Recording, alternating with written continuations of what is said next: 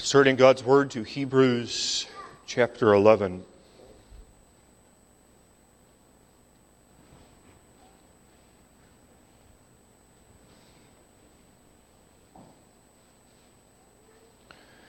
With this sermon, we conclude our series through this book. So we read through the chapter in its entirety one last time. The text for this sermon will be the final 9 verses of the chapter, verses 32 through 40. Due to the length of the text, I will not reread it, so I ask that you pay special attention to verses 32 through 40. Now faith is the substance of things hoped for, the evidence of things not seen. For by it the elders obtained a good report. Through faith we understand that the worlds were framed by the word of God, so that things which are seen were not made of things which do appear. By faith Abel offered unto God a more excellent sacrifice than Cain, in which he obtained witness that he was righteous, God testifying of his gifts, and by it he being dead yet speaketh. By faith Enoch was translated that he should not see death, and was not found, because God had translated him. For before his translation he had this testimony, that he pleased God. But without faith it is impossible to please him. For he that cometh to God must believe that he is, and that he is a rewarder of them that diligently seek him. By faith Noah, being warned of God of things not seen as yet, moved with fear, prepared an ark to the saving of his house, by the which he condemned the world, and became heir of the righteousness which is by faith. By faith Abraham, when he was called to go out into a place which he should after receive for an inheritance, obeyed, and he went out, not knowing whither he went.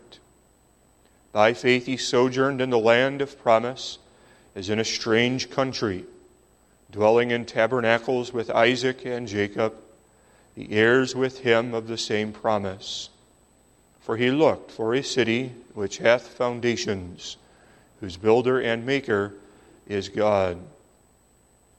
Through faith also Sarah herself received strength to conceive seed, and was delivered of a child when she was past age, because she judged him faithful who had promised. Therefore sprang there even of one, and him as good as dead, so many as the stars of the sky in multitude, and as the sand which is by the seashore innumerable. These all died in faith, not having received the promises, but having seen them afar off, and were persuaded of them, and embraced them, and confessed that they were strangers and pilgrims on the earth. For they that say such things declare plainly that they seek a country. And truly, if they had been mindful of that country from whence they came out, they might have had opportunity to have returned. But now they desire a better country, that is, an heavenly. Wherefore God is not ashamed to be called their God, for he hath prepared for them a city. By faith Abraham, when he was tried, offered up Isaac, and he that had received the promises offered up his only begotten son, of whom it was said, that in Isaac shall thy seed be called, accounting that God was able to raise him up even from the dead, from whence also he received him in a figure. By faith Isaac blessed Jacob and Esau concerning things to come. By faith Jacob, when he was a-dying, blessed both the sons of Joseph, and worshipped, leaning upon the top of his staff. By faith Joseph, when he died, made mention of the departing of the children of Israel, and gave commandment concerning his bones. By faith Moses, when he was born, was hid 3 months of his parents, because they saw he was a proper child. And they were not afraid of the king's commandment. By faith Moses, when he was come to years, refused to be called the son of Pharaoh's daughter, choosing rather to suffer affliction with the people of God than to enjoy the pleasures of sin for a season, esteeming the reproach of Christ greater riches than the treasures in Egypt, for he had respect unto the recompense of the reward. By faith he forsook Egypt, not fearing the wrath of the king, for he endured, as seeing him who is invisible. Through faith he kept the Passover and the sprinkling of blood, lest he that destroyed the firstborn should touch them. By faith they passed through the Red Sea as by dry land, which the Egyptians, essaying to do, were drowned. By faith the walls of Jericho fell down, after they were compassed about 7 days. By faith the harlot Rahab perished not with them that believed not, when she had received the spies with peace. And what shall I more say? For the time would fail me to tell of Gideon, and of Barak, and of Samson, and of Jephthah, of David also, and Samuel, and of the prophets, who through faith subdued kingdoms, wrought righteousness, obtained promises, stopped the mouths of lions, quenched the violence of fire, escaped the edge of the sword, out of weakness were made strong, waxed valiant in fight, turned to flight the armies of the aliens.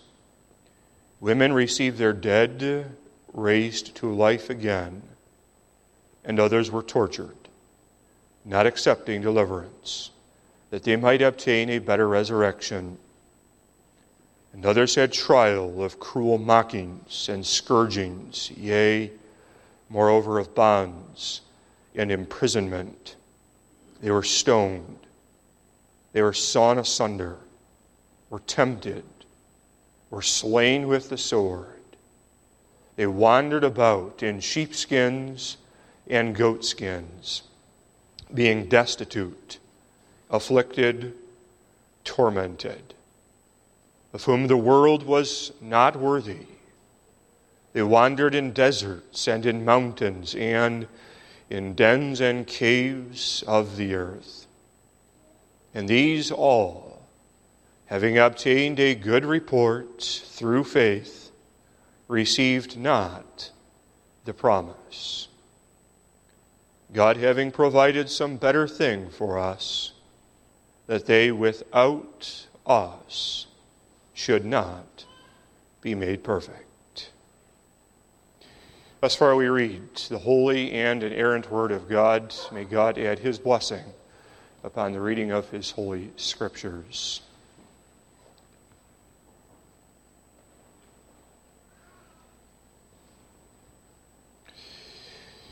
Beloved congregation in the Lord Jesus Christ, the astounding statement made at the end of this chapter is that all of these heroes of faith listed out in Hebrews chapter 11, lacking you, are not perfect. Were it not recorded for us in the Word of God, we would say that that reeks of pride. To say that all of these Old Testament saints, with all that they had endured, and all of the mighty feats of faith that they had accomplished, to claim that they would be incomplete without you, I say, almost reeks of pride. And yet that's the Word of God, that they without us should not be made perfect. In God's providence, this is an appropriate sermon to follow up on this morning's service. In this morning's service, God gave us to consider the beginning of life. As we saw an infant brought forward to receive the sacrament of holy baptism, as we heard from the Word of God about what it is to be new, to be a new creature in Christ. In tonight's service, we look not at the beginning, but at the ending. What is God directing all things unto? We'll see that God has a plan. And that plan is to bring them home with Him. And so we consider the final 9 verses of Hebrews chapter 11 under the theme, Believers Made Perfect. First, not without trials. Second, not without faith. Third, not without Christ. Beloved congregation, I trust that you know, and I remind you of this fact, that God has a plan for each and every one of you. It is an all-comprehensive plan. There is nothing that is outside of this plan. Whether you marry or remain single, whether you have children or the womb is closed.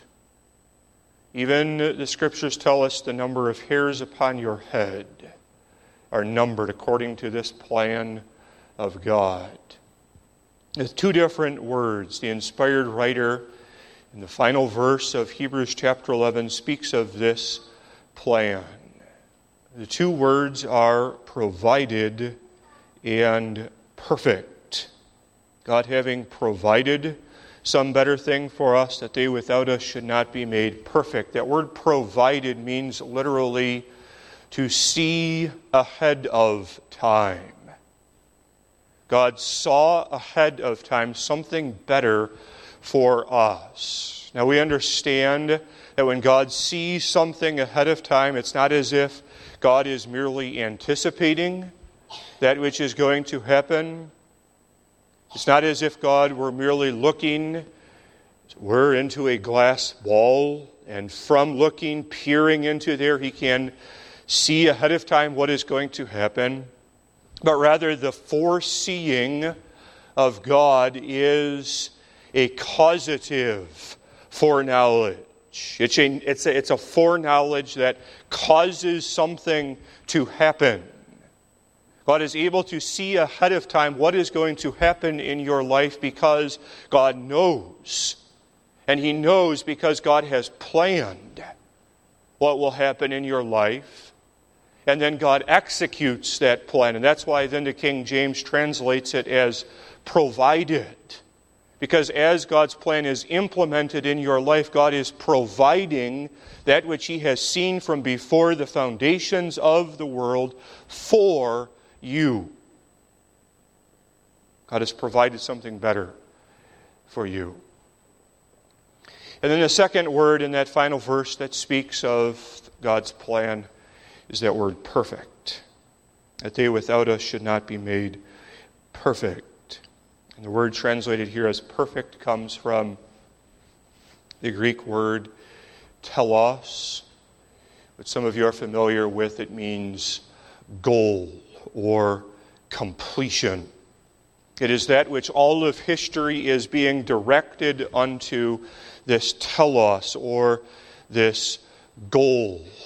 God's plan that He has for you and for me is not haphazard, but God's plan is intentional, and all of God's plan is directed unto that goal that He has for you. And that word telos also brings about this idea of completion.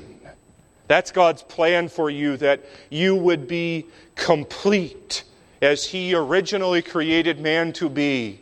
Adam and Eve, placing them in the garden and giving unto them everything that they needed for their bodies as well as for their souls there within the garden. That's God's plan, that you and that I and that every one of God's children would be complete, physically, spiritually, emotionally complete as part of the body of Jesus Christ. He has a plan. But now, how is this plan executed? What comes out from these final verses of Hebrews chapter 11 is that the plan that God has for His children, the plan that He had for all of the Old Testament saints, was a plan that included many trials. That's what comes out here and is emphasized in these final verses. 34, quenched the violence of fire, escaped the edge of the sword. 35, women received their dead, raised to life again. Others were tortured, not accepting deliverance. And the writer goes on. He says at the outset here in the 32nd verse that the time would fail him to tell of Gideon and of Barak, of Samson and of Jephthah, of David also and Samuel and of the prophets. And as the time would fail the writer to give a detailed account of the history of each one of these heroes of faith, so the time would fail us to be able to have an in-depth look at each one of these historical persons. And yet we may make some observations from these verses which teach us about the trials that God is pleased to have His people go through as part of His plan. Observe with me, first of all, from these verses, that many of these saints struggled with doubt. They struggled with having the confidence that God would give unto them everything they stood in need of. Look just at verse 32. The time would fail me to tell of Gideon. Remember Gideon, he was called by the angel of the Lord to lead the Israelites into battle against the Midianites. But when the angel appeared unto Gideon, Gideon objected to this commission given him. He said, O my Lord, wherewith, that is how, wherewith shall I save Israel? Behold, my family is poor in Manasseh, and I am the least in my father's house. Judges 6, verse 15. And so Gideon then, struggling with not having the confidence that God would be with him, demanded of the Lord that he be given a sign that God would be with him. And so remember the peace that was set outside the tent door. Gideon struggled. Barak. Time would fail me to tell of Gideon and of Barak. Has a well-established reputation of being by nature a coward. Someone who would not go into battle against Sisera, captain of Jabin's army, except, he said, the prophetess Deborah, go with me. Samson, a great strong man who was given the ability to stop the mouths of lions, who in his dying act reached out and grabbed the pillars of the home of the Philistines' worship. Samson struggled, and in a moment of weakness gave in to the temptations of Delilah and revealed the secret of his strength. Yes, these are heroes of faith who rightly have a place in Hebrews chapter 11 forever recorded in the Word of God as those who are the cloud of witnesses, whom we are to look to as an example of godliness and piety and faithfulness in living. And yet, these people were not without their own doubts and without their own struggles. They were real human beings who had a real existence upon this earth and whose faith was really tested by God. God is not pleased to use men and women who are mighty of themselves for the furtherance and for the establishment of His kingdom. But instead, out of weakness, God makes strong. And out of a timid nature, God makes brave. What else can we observe about the trials which were part of God's plan for these saints? Notice that for many of these heroes, they were persecuted. That was God's plan for them. Verse 34, they escaped the edge of the sword. Recall Elijah, who escaped the edge of Jezebel's sword. Recall David, who escaped the edge of the sword in the hand of his own family members. First his father-in-law, Saul, and then his own son, Absalom.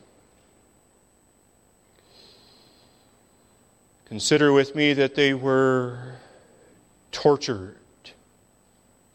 Verse 35, others were tortured, not accepting deliverance that they might obtain a better resurrection. Tortured comes from the Greek word here, which is timpanzi, from which we receive the English word timpani. Think of the percussion, the drum, and there's the drummer beating on the timpani. That's the idea here of what happened to the Old Testament saints. They, as it were the drum, and there was a club in the hand of the enemies of the church, and they beat God's people. Others, according to verse 36, had trial of cruel mockings and scourgings, yea, moreover, of bonds and imprisonment. These were extreme, horrific examples, deeds which were done to the people of God, injustices, as their liberties and as their rights were stripped from them, and as they were locked up in the prison cells of the earth. Women who had the unspeakable anguish of their children being torn from them, tortured, and then killed. Some of those women receiving their dead to life again. They were persecuted for righteousness' sake. They could have escaped this persecution. All they had to do was recant their faith. But the text tells us, verse 35, not accepting deliverance, that they might obtain a better resurrection. And then finally, observe with me that God's plan for them, including many trials, was oftentimes a lonely way. Verse 37, they wandered about in sheepskins and goatskins, being destitute, afflicted, tormented. They wandered in deserts and in mountains and in dens and caves of the earth. There is absolutely no question what was the view of the world to the people of God. But it was clear beyond a shadow of a doubt that the world hated the people of God, that the world had no place for this covenant Jewish nation, and that the world would do everything in their power to try to destroy, to wipe off the face of this earth, God's people, if it were possible. How lonely was their existence upon this earth. And who of us, beloved, cannot relate to these descriptions of what the patriarchs of the church went through? Who at times does not feel very lonely, wandering about as if there is no place for me on this earth? Who does not feel at times that they are persecuted, that the world has no respect for me, for us as a church, that the world imagines they would be better off without us? If right now we cannot presently relate to what these saints endured because God has given unto us a season of prosperity, a season of riches, and a season of freedom from persecution, then the Bible informs us that there comes a day where God's church will experience precisely what these Old Testament saints endured. There is the abomination of desolation, the day when the devil will come and seek to establish the anti-Christian kingdom. And he will exalt himself as Lord and himself sit in the temple of God and will persecute that church of God. If we do not presently endure it, it's coming. But why would God's plan include such horrific and extreme experiences? Not just for the Old Testament saints, but for you and for me. We must see the hand of God in these trials, must we not? See, otherwise the devil would work in us, and the devil would use these trials in our lives to pit us against God, to have us turn inward, to have us focus exclusively or mostly on ourselves, and then to conclude that our lot in life is so great and so grievous, and nobody understands, and nobody cares, and there's really no sanctifying purpose in all of these trials and troubles anyways. And so we do well to remember that these trials come according to God's hand. But why? Why, if God has a plan, and if God's plan is so sovereign that He even has the hairs of my head numbered, why would God ordain that there be these cruel mockings and scourgings, that they be tortured like the drum in the percussion? Why would God ordain that? The text tells us why, and it does in verse 39. And these all, having obtained a good report through faith, received not the promise.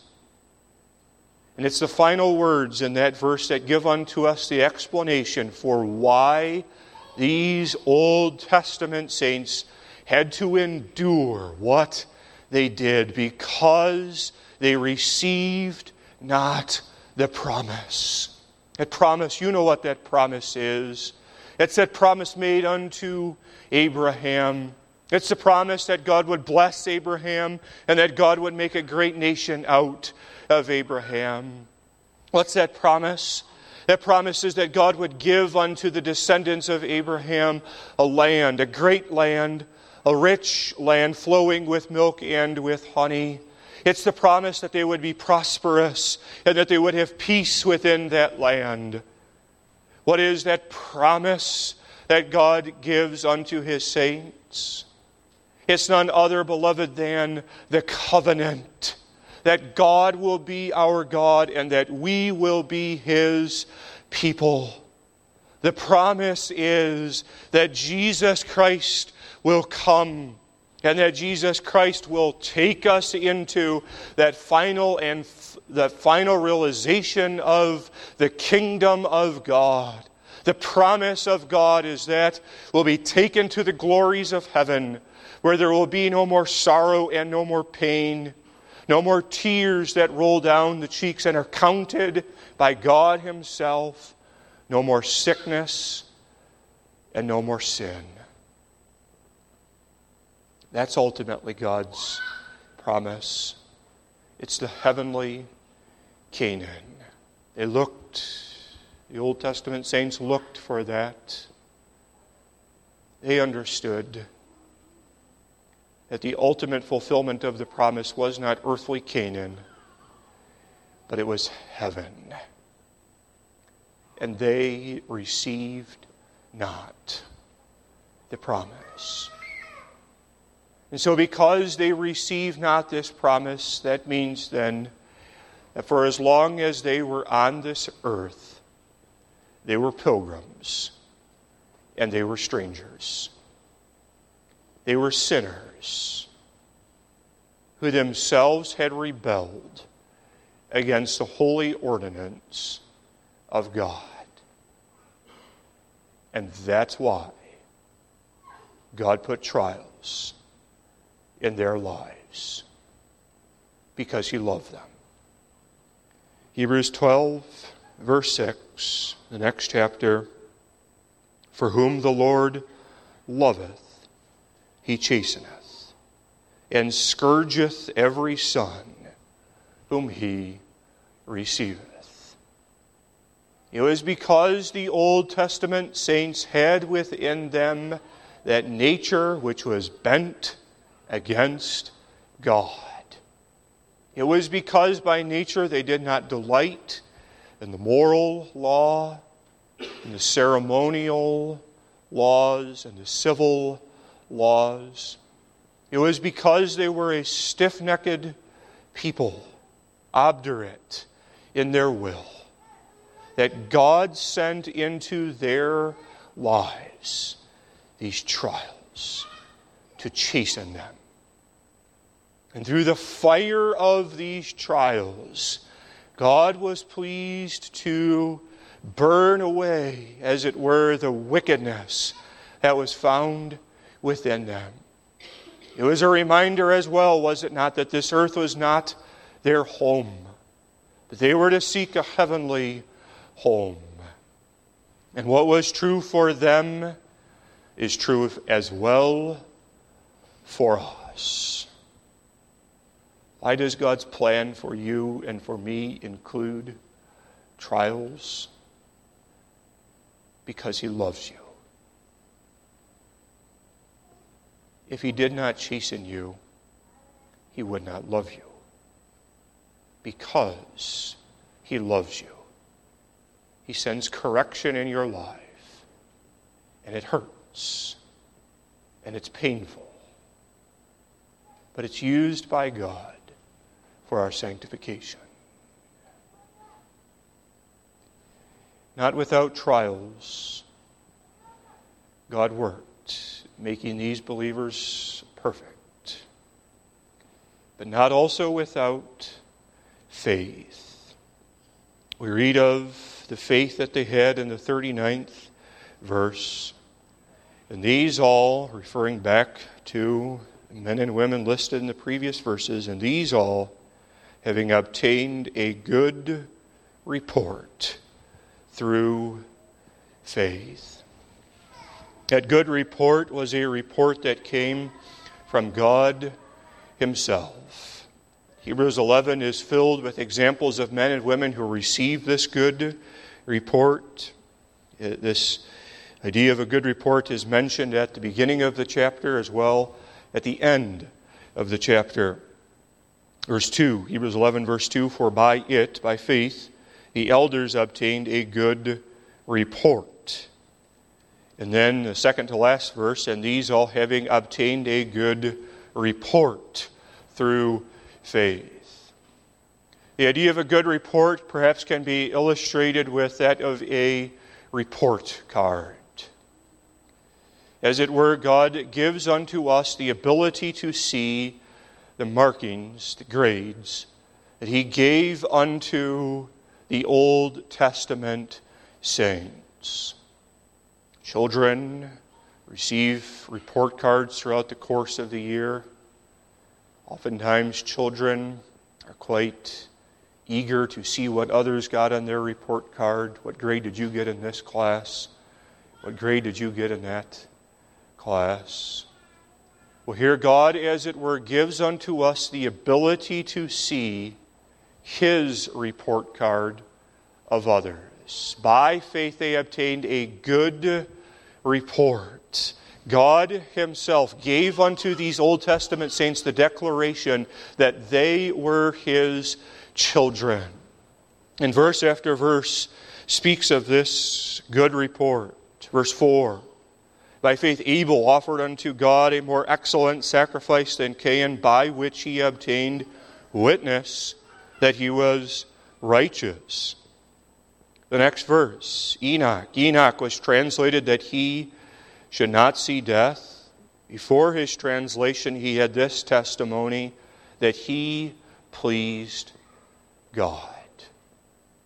The report that God gave unto these Old Testament saints was that even though they had rebelled against God, and even though they had slid again and again back into those same old sins of turning after other gods, turning after gods of silver and of gold, turning to the goddesses of sexual immorality, turning to the gods which would fulfill the desires, the base desires of the flesh.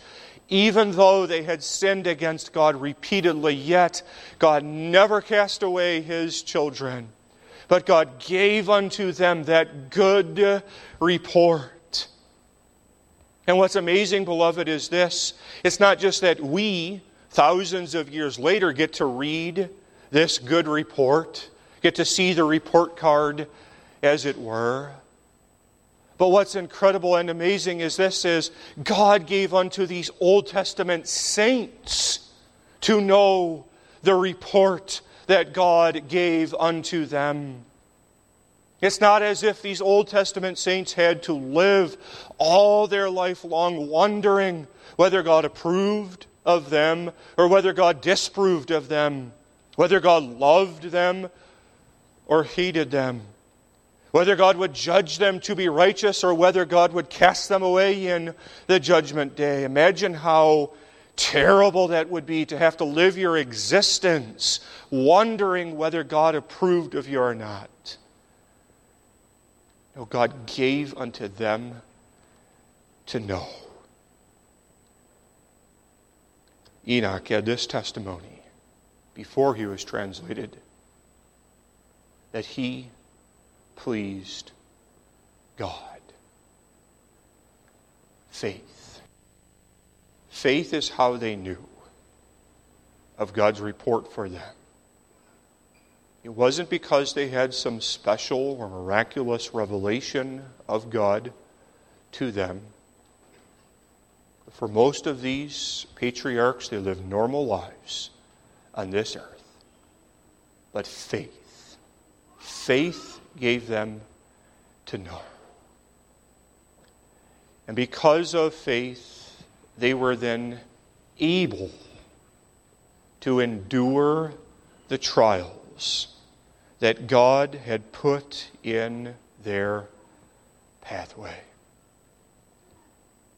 faith is the only explanation for why they did not accept deliverance from the edge of the sword. We mentioned earlier that many of these heroes of faith had personal struggles and personal weaknesses. They had doubts, insecurities, besetting sins that stuck in their flesh like a thorn. But it was not because of the greatness of their natural character that they are called the heroes of faith. But it is rather because God in His grace gave unto them that union with the coming Messiah, that they were able to do exceeding abundantly above what they could ask or even think. It is because they were given faith, which is the victory that overcometh the world, according to 1 John chapter 5, that they were able to stop the mouths of lions, that out of weakness they were made strong, that through faith they subdued kingdoms. Lacking faith, beloved, these Old Testament patriarchs would not have been able to do what the Word of God informs us they did. Lacking faith, the harlot Rahab would remain a harlot and would have perished in that wicked city, Jericho. Lacking faith, Gideon would still be looking outside the door of his tent, waiting for the moisture to come upon the fleece. Lacking faith, Barak would still be hiding behind the skirt of the woman Deborah. But because of faith, these Old Testament saints were able to stand up in the day of adversity and to be warriors who fought against that threefold enemy. And so it is, beloved, for you and for me. Lacking faith, we are no different than the people of the world. We do not have by nature any supernatural abilities to persevere through the trials and tribulations of this earth. It is not because there is within us this latent power that of our own selves we can be strong, and of our own selves we can grit our teeth and bear up under the heavy burdens that press down upon us. Lacking faith would be crushed. But with faith, God gives us the ability to press on. It says the patriarch Moses in the 27th verse that he endured. By faith he forsook Egypt, not fearing the wrath of the king, for he endured. That's what faith does. It endures the trials that God sends to us in this earthly pilgrimage. Faith does not remove the trial. Faith does not make the trial any easier by nature. Faith does not take the sharp edge off of the hurt that is endured. But faith gives unto us the ability to press on. That's the idea of endurance. Pressing on in the day of adversity. And do not these trials reveal our faith? It's a happy occasion when a young member of the church, comes to the consistory and then before the congregation to make a public confession of their faith. The consistory and the congregation as well receives with great joy this confession and receives with open arms this member into the congregation as a full-fledged member of the Church of Jesus Christ. But, beloved, there is a distinction between confessing one's faith and between having an enduring faith. And oftentimes it is the endurance of faith that reveals the true character of one's faith. Anybody can stand up and say, I believe. But will you believe when there is persecution? When there are trials of cruel mockings and scourgings? When you become the timpani and they take their clubs and beat you? That reveals faith. They would not have been made perfect without Christ. Where do we see Christ here in this text? Revealed to us most especially in the 40th verse. God having provided some better thing for us, that they without us should not be made perfect. Why? Why is it that they without us would not be made perfect? Why is there something lacking in the Old Testament saints had? How would a proud man respond to that? Proud man would be inclined to say, well, because there's some worth and some value in me, that they without me would be imperfect. And so when I get added to the picture, then they're perfect. That's oftentimes how professional athletes respond. Professional athletes demand that they get paid a high wage. And if you don't give them a high wage, then they threaten to walk away from this team. And they say, this team is not going to be perfect without me. This team needs me. So either give me the high wage or I'll go find somewhere else to play. Is that the idea here, beloved?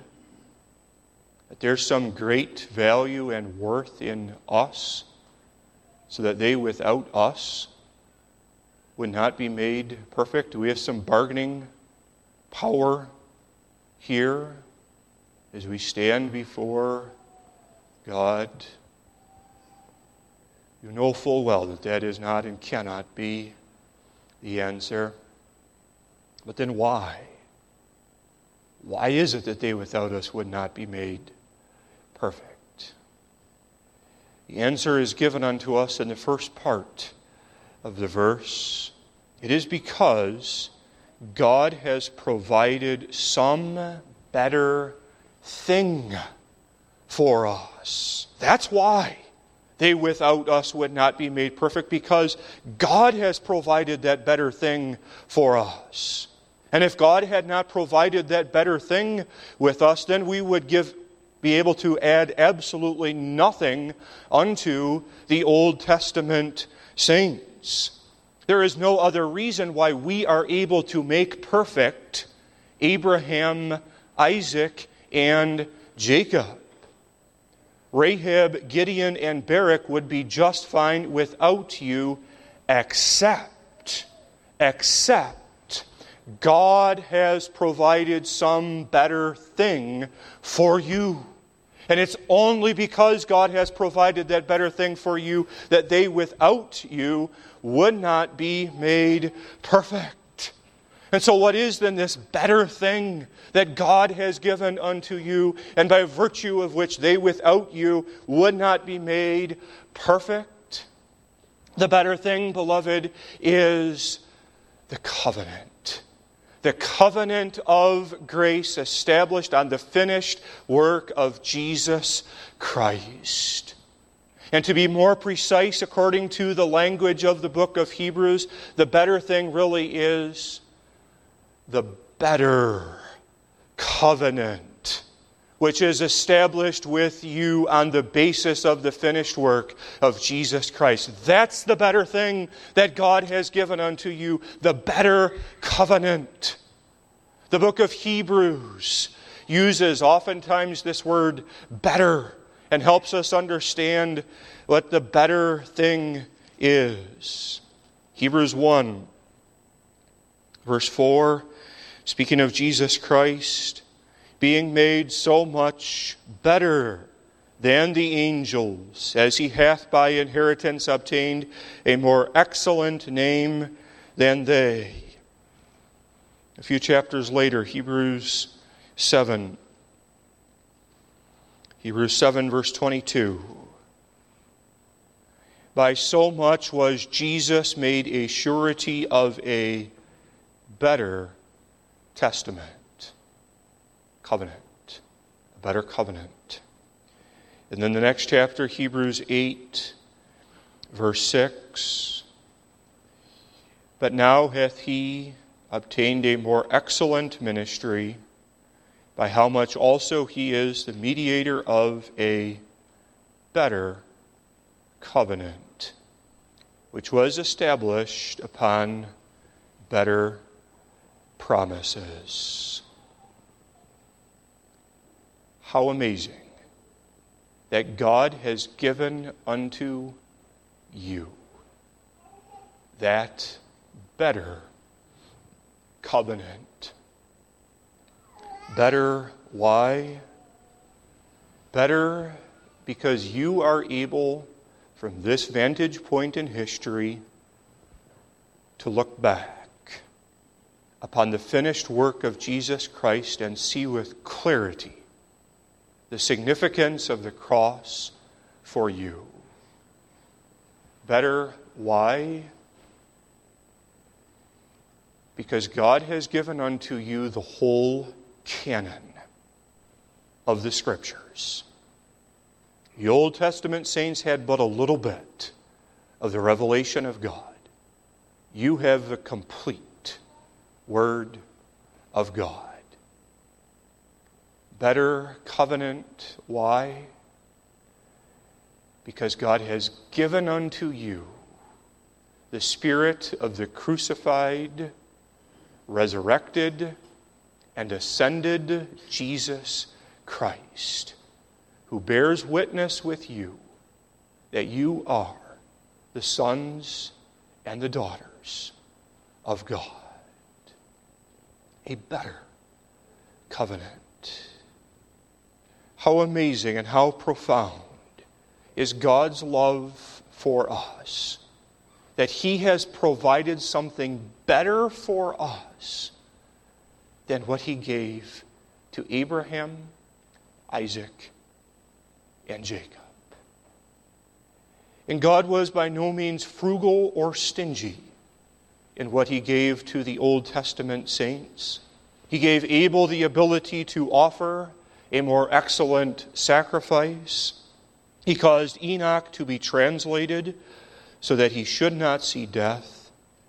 He gave Rahab grace so that she perish not with them that believed not.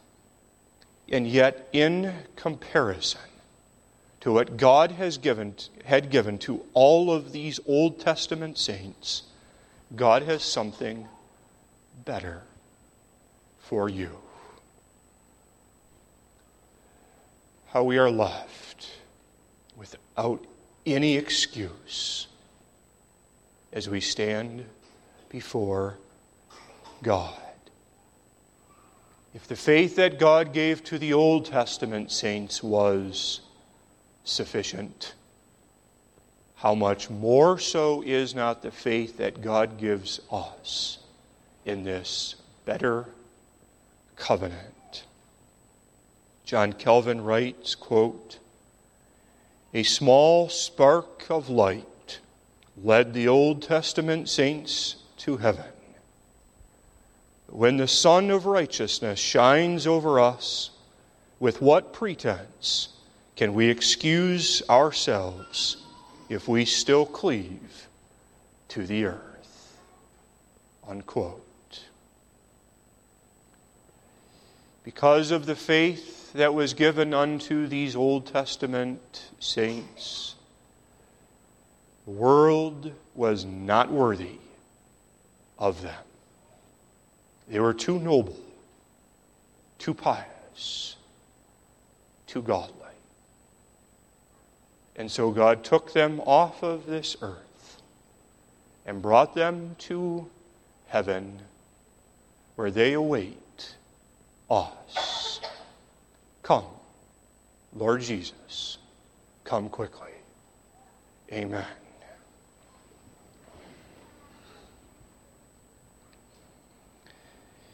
Our Father and our God in heaven, we thank Thee for Thy chastening love, for the trials which Thou dost put in our lives to carve out of us our wickedness and to shape us so that we might resemble the image of Thy Son.